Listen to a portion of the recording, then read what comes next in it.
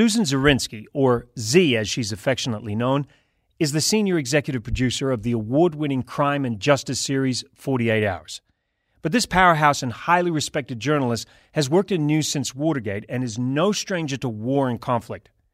In 1989, Zirinsky ran CBS News operations out of Panama during the United States invasion and was in charge of CBS News operations in Beijing during the Tiananmen Square student uprising and military crackdown. She was also on the front lines as the senior producer in Kuwait while covering the First Persian Gulf War and was part of the CBS News team and the first network to enter Kuwait just behind Allied forces. Her work and programs have earned virtually every major journalism honor, including multiple Emmy Awards, a George Foster Peabody Award, the Edward R. Murrow Award for Excellence, the Writer Guild of America Award, and the DuPont Award from Columbia University. In 2013, she was presented with the Lifetime Achievement Award by the New York Festival's International Film and Television Awards. Susan Zirinsky is a legend and a national treasure. It's such an honor to be able to sit down with her in New York and hear just some of her incredible stories. I knew I couldn't go back. You just put it out there. She said you've got less than a year to live. Just dug even deeper. Luck is the residue of design. Nobody else was doing it, so why couldn't I? That was the turning point. Welcome to the Bucket Podcast with Phil Kogan. Every week I talk to mavericks, disruptors, and innovators. People who ditch the excuses, swerve off the predictable road, and epitomize what it means to tick it before you kick it. It's the recorders of history that keep society going. They're the ones that tell you, do not forget what happened. This is part 2 of my interview with the amazing Susan Zirinsky. Susan is just 19 and working in the newsroom with Walter Cronkite. Nixon had just resigned, and Cronkite is about to tell the nation. So go back to the summer of August in 1970, and it is the night that Richard Nixon has resigned. And Cronkite is doing a special in the CBS Washington Bureau. And I was a production secretary, but pulled in to help with research.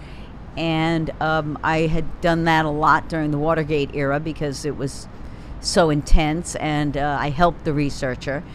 And so I'm a script runner.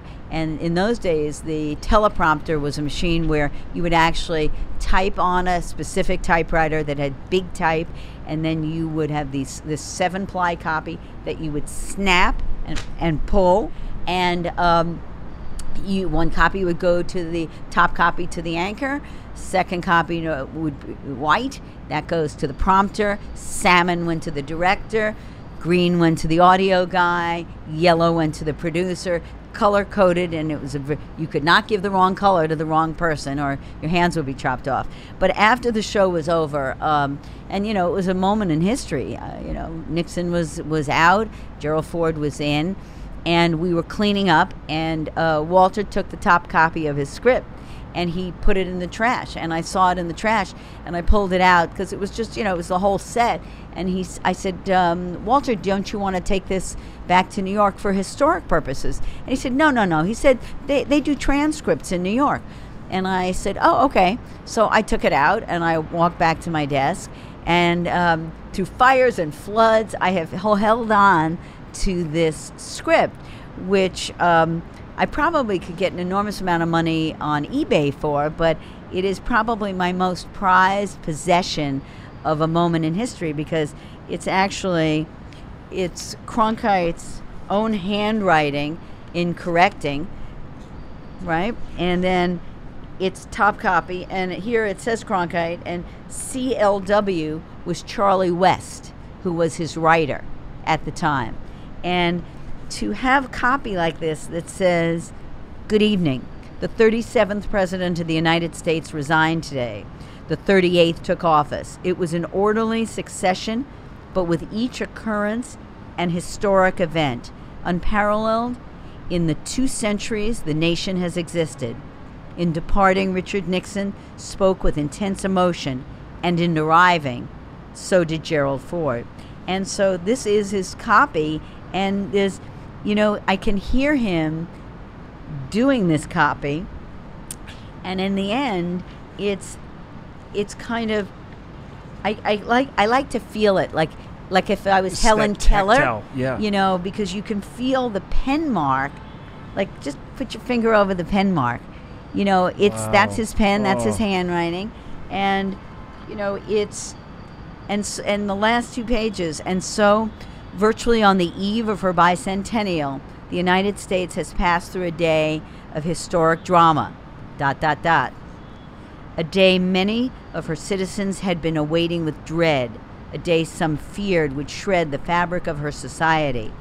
But the feared has not come to pass. As President Ford said in his acceptance speech, our long national nightmare is over. Our Constitution works. Our great republic is a government of laws and not of men. Here the people rule. Pause, it says. This is Walter Cronkite, CBS News, Washington. Good night. And that end was 35 seconds as timed out. And it's a beautifully written piece. This was his copy. And how, Susan, I mean, it's so powerful to hear you. It's an say exciting, it and then see it. Right. This was a moment in history. And I think as journalists, getting to be at moments of history and record them is kind of what, it's certainly not the money that keeps us here, because there isn't that. The money is less than if I was on Wall Street or a hedge fund.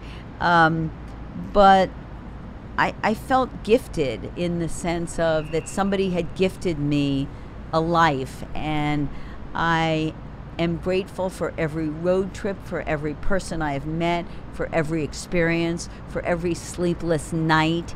I just, who gets to do this? Who gets to have this? Like, who gets to hold Walter Cronkite's script from the night the 37th President of the United States, Richard Nixon, resigned? It was funny. I remember that night, and I felt kind of teary, and I was a little teary. And Cronkite looked at me at a commercial, and he said, "Don't you dare. This is exactly what should have happened." And it wasn't about being a Republican or a Democrat. It was the kind of like moment of kind of traumatic event for the country. But Cronkite was all about, this is exactly what should happen.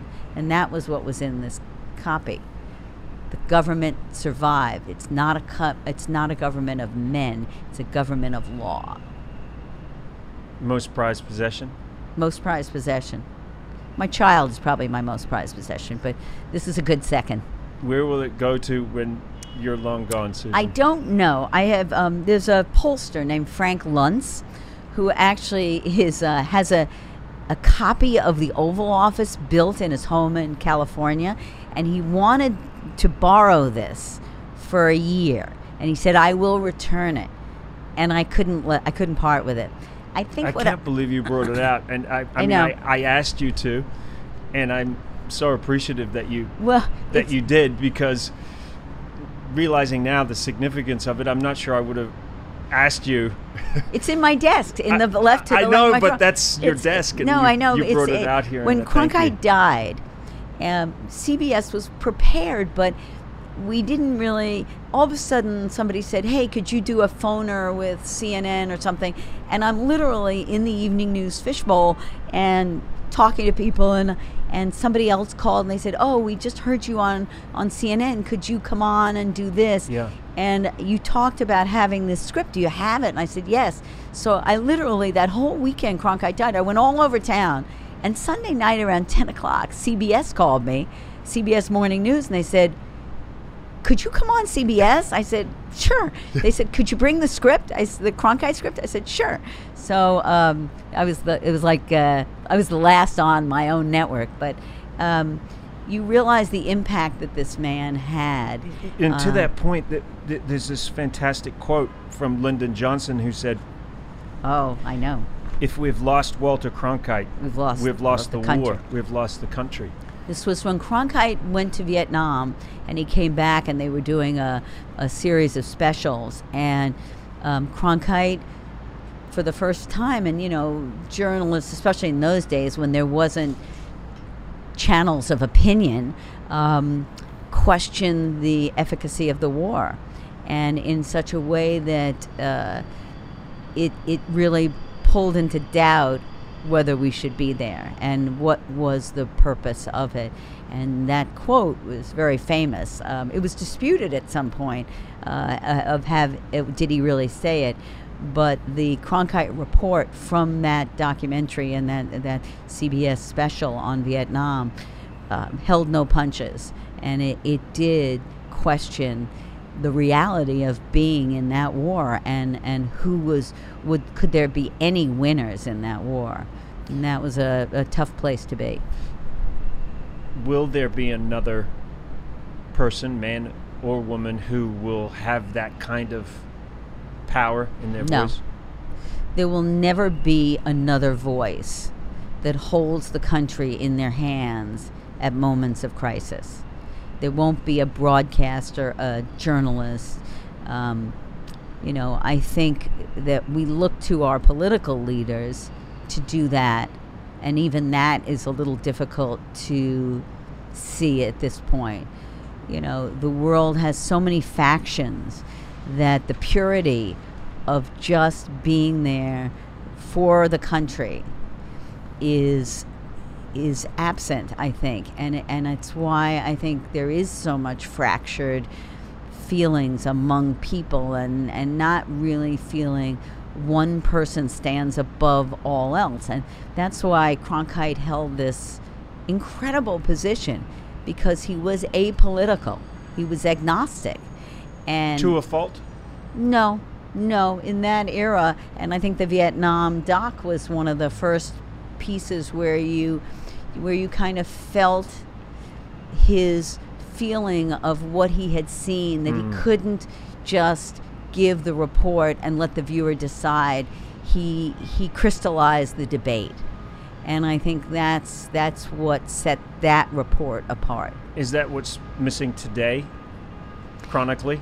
Well, I think today there are so few objective voices that that today there's far fewer objective voices, and that's what's kind of missing. Is there a place you can? I mean, can you point us to any objective? Yeah, I mean, I think CBS works hard at being objective, and it was interesting the night of the election that Donald Trump won in a surprising victory, even surprising to himself and his own pollsters, who that night predicted he would not win. I think that the voices now at that night, there was a kind of shrillness. The tonality of the voices was sort of shocked and almost took on a fearful aspect, because it was such a shocking. People were shocked by the victory, and I think that we've become conscious of how you sound, especially when it's an unusual experience to have the White House attacking the press as viciously as it is. Whether, the White House has always been the enemy of the press in a funny way. Right. The press has not always been the enemy of the people. Right. I can remember being a kid in the Washington control room during Watergate, where the White House press office would call the control room to talk to somebody, to complain about the story that wasn't even on the air in Washington. It was on in Baltimore at 6:30 and Washington at 7. They would be complaining about the story before it was airing, and So I think that as journalists, we are human beings. We are human beings, but you have to leave your human side and just take it and report it and Which is be difficult. Factual. Yes, it is. Yeah. I don't know. The Nixon enemies list looks more friendly these days than ever before. It's just we're at a critical juncture of journalism, of holding on and really knowing that the import of the objectivity and facts and truthfulness is just where you have to go. Must be challenging at times when you feel you have the information, but you can't be absolutely sure, and you've got to hold off until you've got absolute confirmation. Absolutely. You know, I'd rather be second than wrong. You know, a lot of times you must get a second source to report information. And I remember that during Watergate. That's where I learned that rule. I think the hardest part is the playing field, which is not level between the White House and the press. And it's very difficult to be held up to ridicule when you know that you are reporting factual incidents, facts, historical references. You feel like you're in the Twilight Zone. Twilight Zone, yep. And I think you just have to hold on to it and just keep moving forward and just understand eventually that the truth will prevail. History will right the ship, whichever way it goes. Yeah. Susan, you've talked about how far you've traveled in your career. You've been all over the world. And then perhaps the most impactful news story in American history in the last 100 years happens 30 blocks from your office. I felt like I had trained my whole life. I've said this, my whole life to cover 9/11. In what way? Because I always got on an airplane. Home was the safe place. You know, we were kind of, I don't know, we were in the safety zone. It didn't happen here. It proved a vulnerability that you reported on all over the world. We're not vulnerable. We're the United States of America. It's like when I went into Russia and I'm in Moscow and I wrote back, I've seen the enemy. We should not be afraid. Right. You know, it's just, it was so stark. It was such a wake-up call, I think, not only to journalists who felt a sense of guilt of having not found the holes in the hate against this country as deep as they were. And I remember the first, 60 Minutes and 48 Hours alternated each night in prime time, being responsible for broadcasting. But I remember after the second night, I walked down to the site, to the towers, and I had press credentials, but they weren't really letting people in. And I said, I lied. I said, I'm meeting Dan Rather, who's going to interview Mayor Giuliani. And so they let me through, and I didn't really have a job down there. I just wanted to go down and take it in. And when we got to do the documentary 9/11 with the French filmmakers and James Hanlon, the firefighter partner, I felt actually grateful to be able to do something that would become an important record of history. And Robert De Niro ended up being the host of it because he was so ingrained in downtown. And I remember shooting the on cameras, and we were shooting all over the city, and we were supposed to get down to Ground Zero at about 11 o'clock midnight, and the people were waiting for us there, and we didn't really get down there till like 4 a.m, and everybody waited. And we shot on top of Ten House, which was a small firehouse that really was just adjacent to the Twin Towers. And then they wanted to take Bob down. They presented Bob with an Iron Cross. So this was in March. Just probably at the end of February. We were shooting just days before the documentary would air, and there was that giant piece of metal that kind of formed a cross. Yeah. And they took a piece of it and they made a cross for Bob, and they made a smaller cross for me, and I have it on my desk at home. I look at it every day. But they wanted to take Bob down into the Ground Zero, and it was still everything was still being pulled out. And they wanted me to come along on that, and I couldn't. I just couldn't go down there because I felt like there were the ashes of all these people. And I was wearing running shoes that night, and I took them off, and they hang out behind my door, and I've never worn them again because I felt like there were ashes on my feet, and I didn't want to wash them away. and I didn't want to put them on again. So I just have they're hanging on the hook behind my door. And James Hanlon, the firefighter who's part of the team on the 10th anniversary, gave me a piece of one of their fire trucks had been destroyed, and they had pieces of it, and he gave me a piece of it, and I have it, and it's framed, and it's like, I think that's one of the things that I value of what I have gotten to do, which is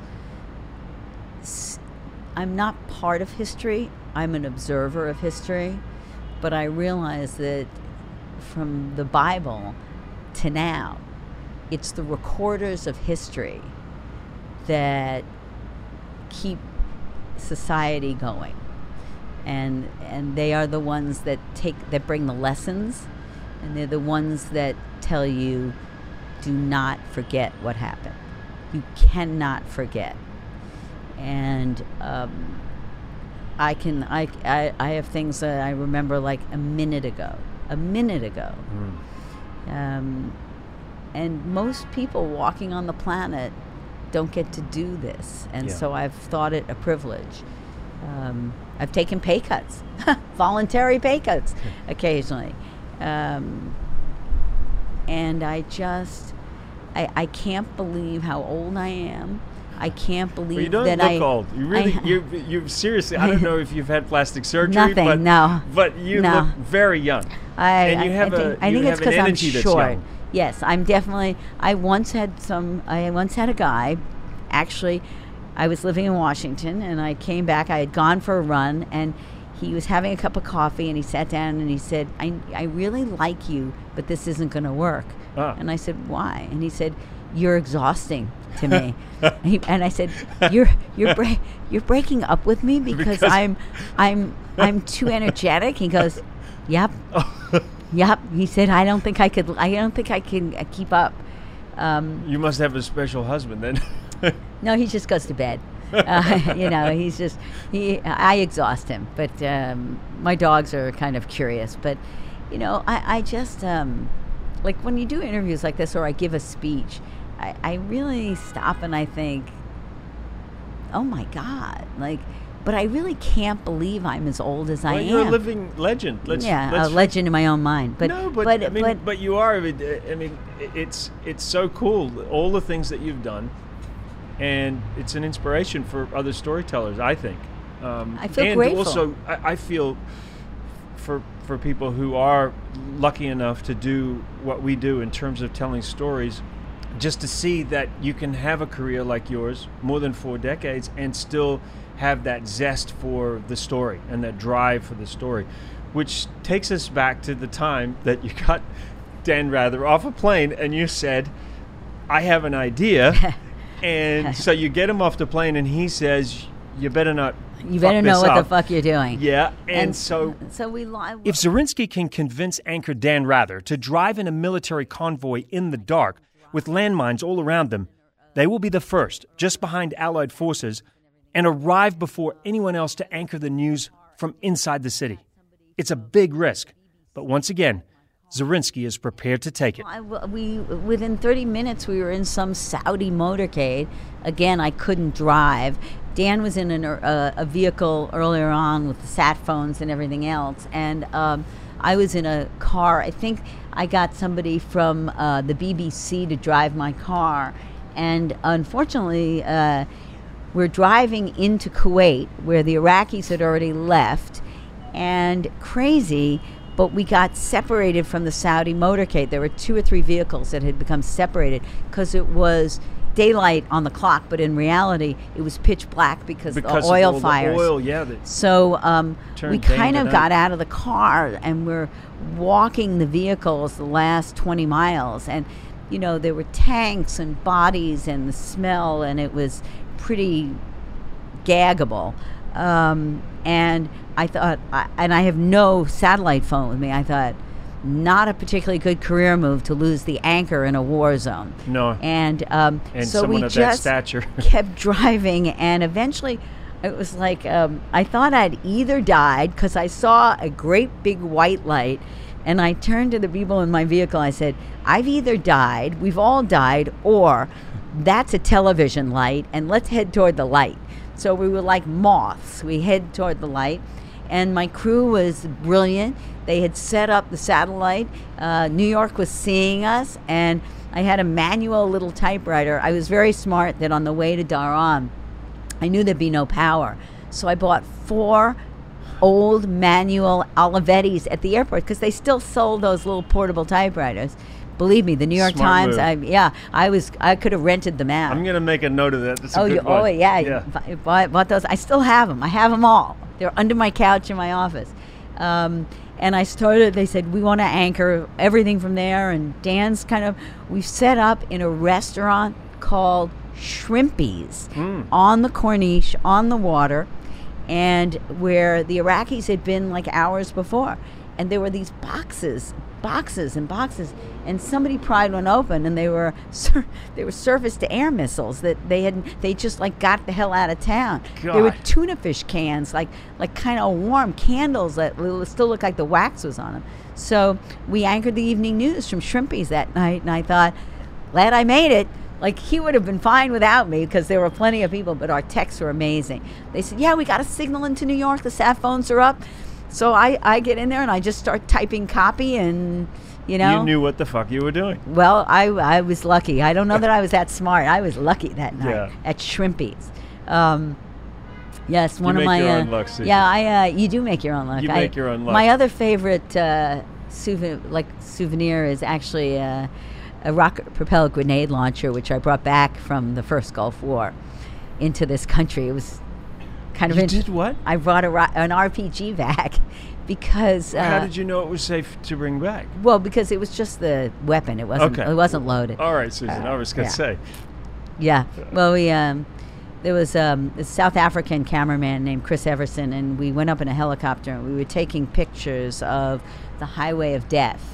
And we landed the chopper because nobody really knew. That's when the Iraqis were heading back towards Baghdad, and it was kind of crazy because they had dumped all their weapons because they were bringing stereos and curling irons back and all these kind of things, and it was pretty funny. So we kind of grabbed a fair amount of weapons, and when we got back to Dhahran, some people had been bringing live munitions and live grenades, so they were checking everybody's equipment. I happened to be traveling with like 200 pieces of gear because I was carrying the gear of the crew that was still prisoner in Baghdad. So the guy finds me and he opens up, and I had disassembled the RPG, so it was in pieces. So he brings this tube and he brings me up to the Joint Information. It was called the JIB. And the colonel, who I had not seen since we left for Kuwait, congratulated me on getting into Kuwait first. And I said, well, but I screwed the entire military pool. He goes, a win is a win. So I said, it's just the tube. I didn't tell him I had the rest of the gun.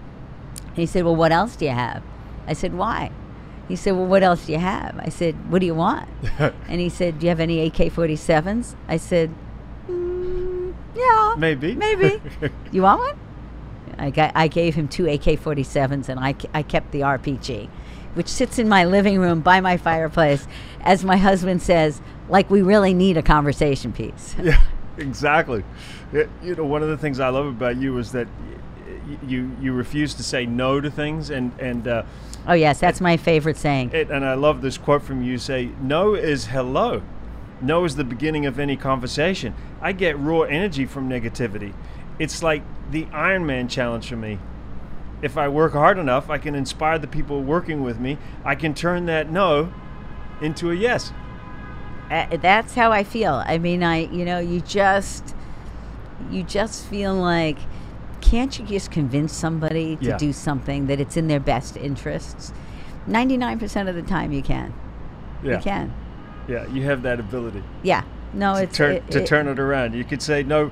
You could say no to me 50 times. I'm still going to call you on Monday with an idea. Yeah, well, no. Or somebody comes to you with a terrible idea, and you don't want to react immediately, and I have what I call my VNE, my value neutral expression. So somebody comes in, the idea is hateful, and you just kind of say, I have never thought of that before. That's really, I don't know, that's really interesting. I need to think about that. All right, They if walk I come away. to you with an idea and I see that, Yeah. I know what's react. going on. I'm like a blind date. I mean, my favorite No is Hello story was actually in Russia with Boris Yeltsin, and we were doing a documentary called 7 Days in May, and Diane Sawyer was working at CBS in those days, and she was the whole purpose was to get Yeltsin to say yes to do an interview, and like we were getting nothing, and it was in the Kremlin. It was this gigantic office. It was just gorgeous. And then he's was kind of a little bit of an alcoholic, a little lustful kind of guy. Yeah, I heard he liked to drink. Lot. And so I go in my backpack and I pull out this very sexy picture of Diane, and I walk to his desk and I slam it on his desk, and I said, "That's who's going to do the interview." And the guy, he starts to flush, and he looks and he goes like, "I've been there like more than an hour," and he says, "Oh, конечно," means certainly. He goes, "Конечно. Da, interview." I go, "Oh shit! Why didn't I come with the picture on my like taped to my sweater?" Would have been so much easier. Yeah, right. Would have got you there. Have you ever thought about being on camera? I mean, you're so telegenic. I never ever thought about the role in front of the camera. However, it was very interesting. I ended up, I do stuff on camera. Yeah. I promote the show. You're go interactive on I'm Twitter. I'm all of that. You are an extrovert. I am. I'm an introverted extrovert. I do like walking into a room and like kind of feeling like cool, not cool, but like excited by the room. Well, you do light up a room. I've been in rooms. Wait, don't say that, because we say that about everybody who was murdered on my show. Oh, They could light up a room. There was a couple of times I did something with the affiliates, like one of those affiliate kind of blitz projects, and I can't even remember what it was for. And somebody called me and they said, did you ever think about like doing hosting and stuff? I said, absolutely not. But I really enjoy being on television. Like I can feel it. It's your story sense. You're very good at structuring the story, getting that beginning, middle, and end to the story, which is so crucial. It was funny. It wasn't until that one round robin, that satellite tour, that somebody came down and they said, "Wow, that was like, your energy kind of jumps through the screen." And I said, "Is that good or bad?" Susan, I really appreciate you sharing so many of your stories, and generally end with a few questions. 2 questions. First one, if you could take a road trip with anybody, dead or alive, and you could have 3 companions in the car with you, who would you take with you?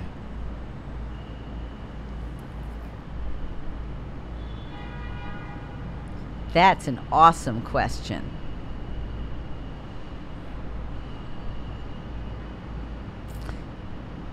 I think if I could take a road trip, I would want Nelson Mandela driving. Okay.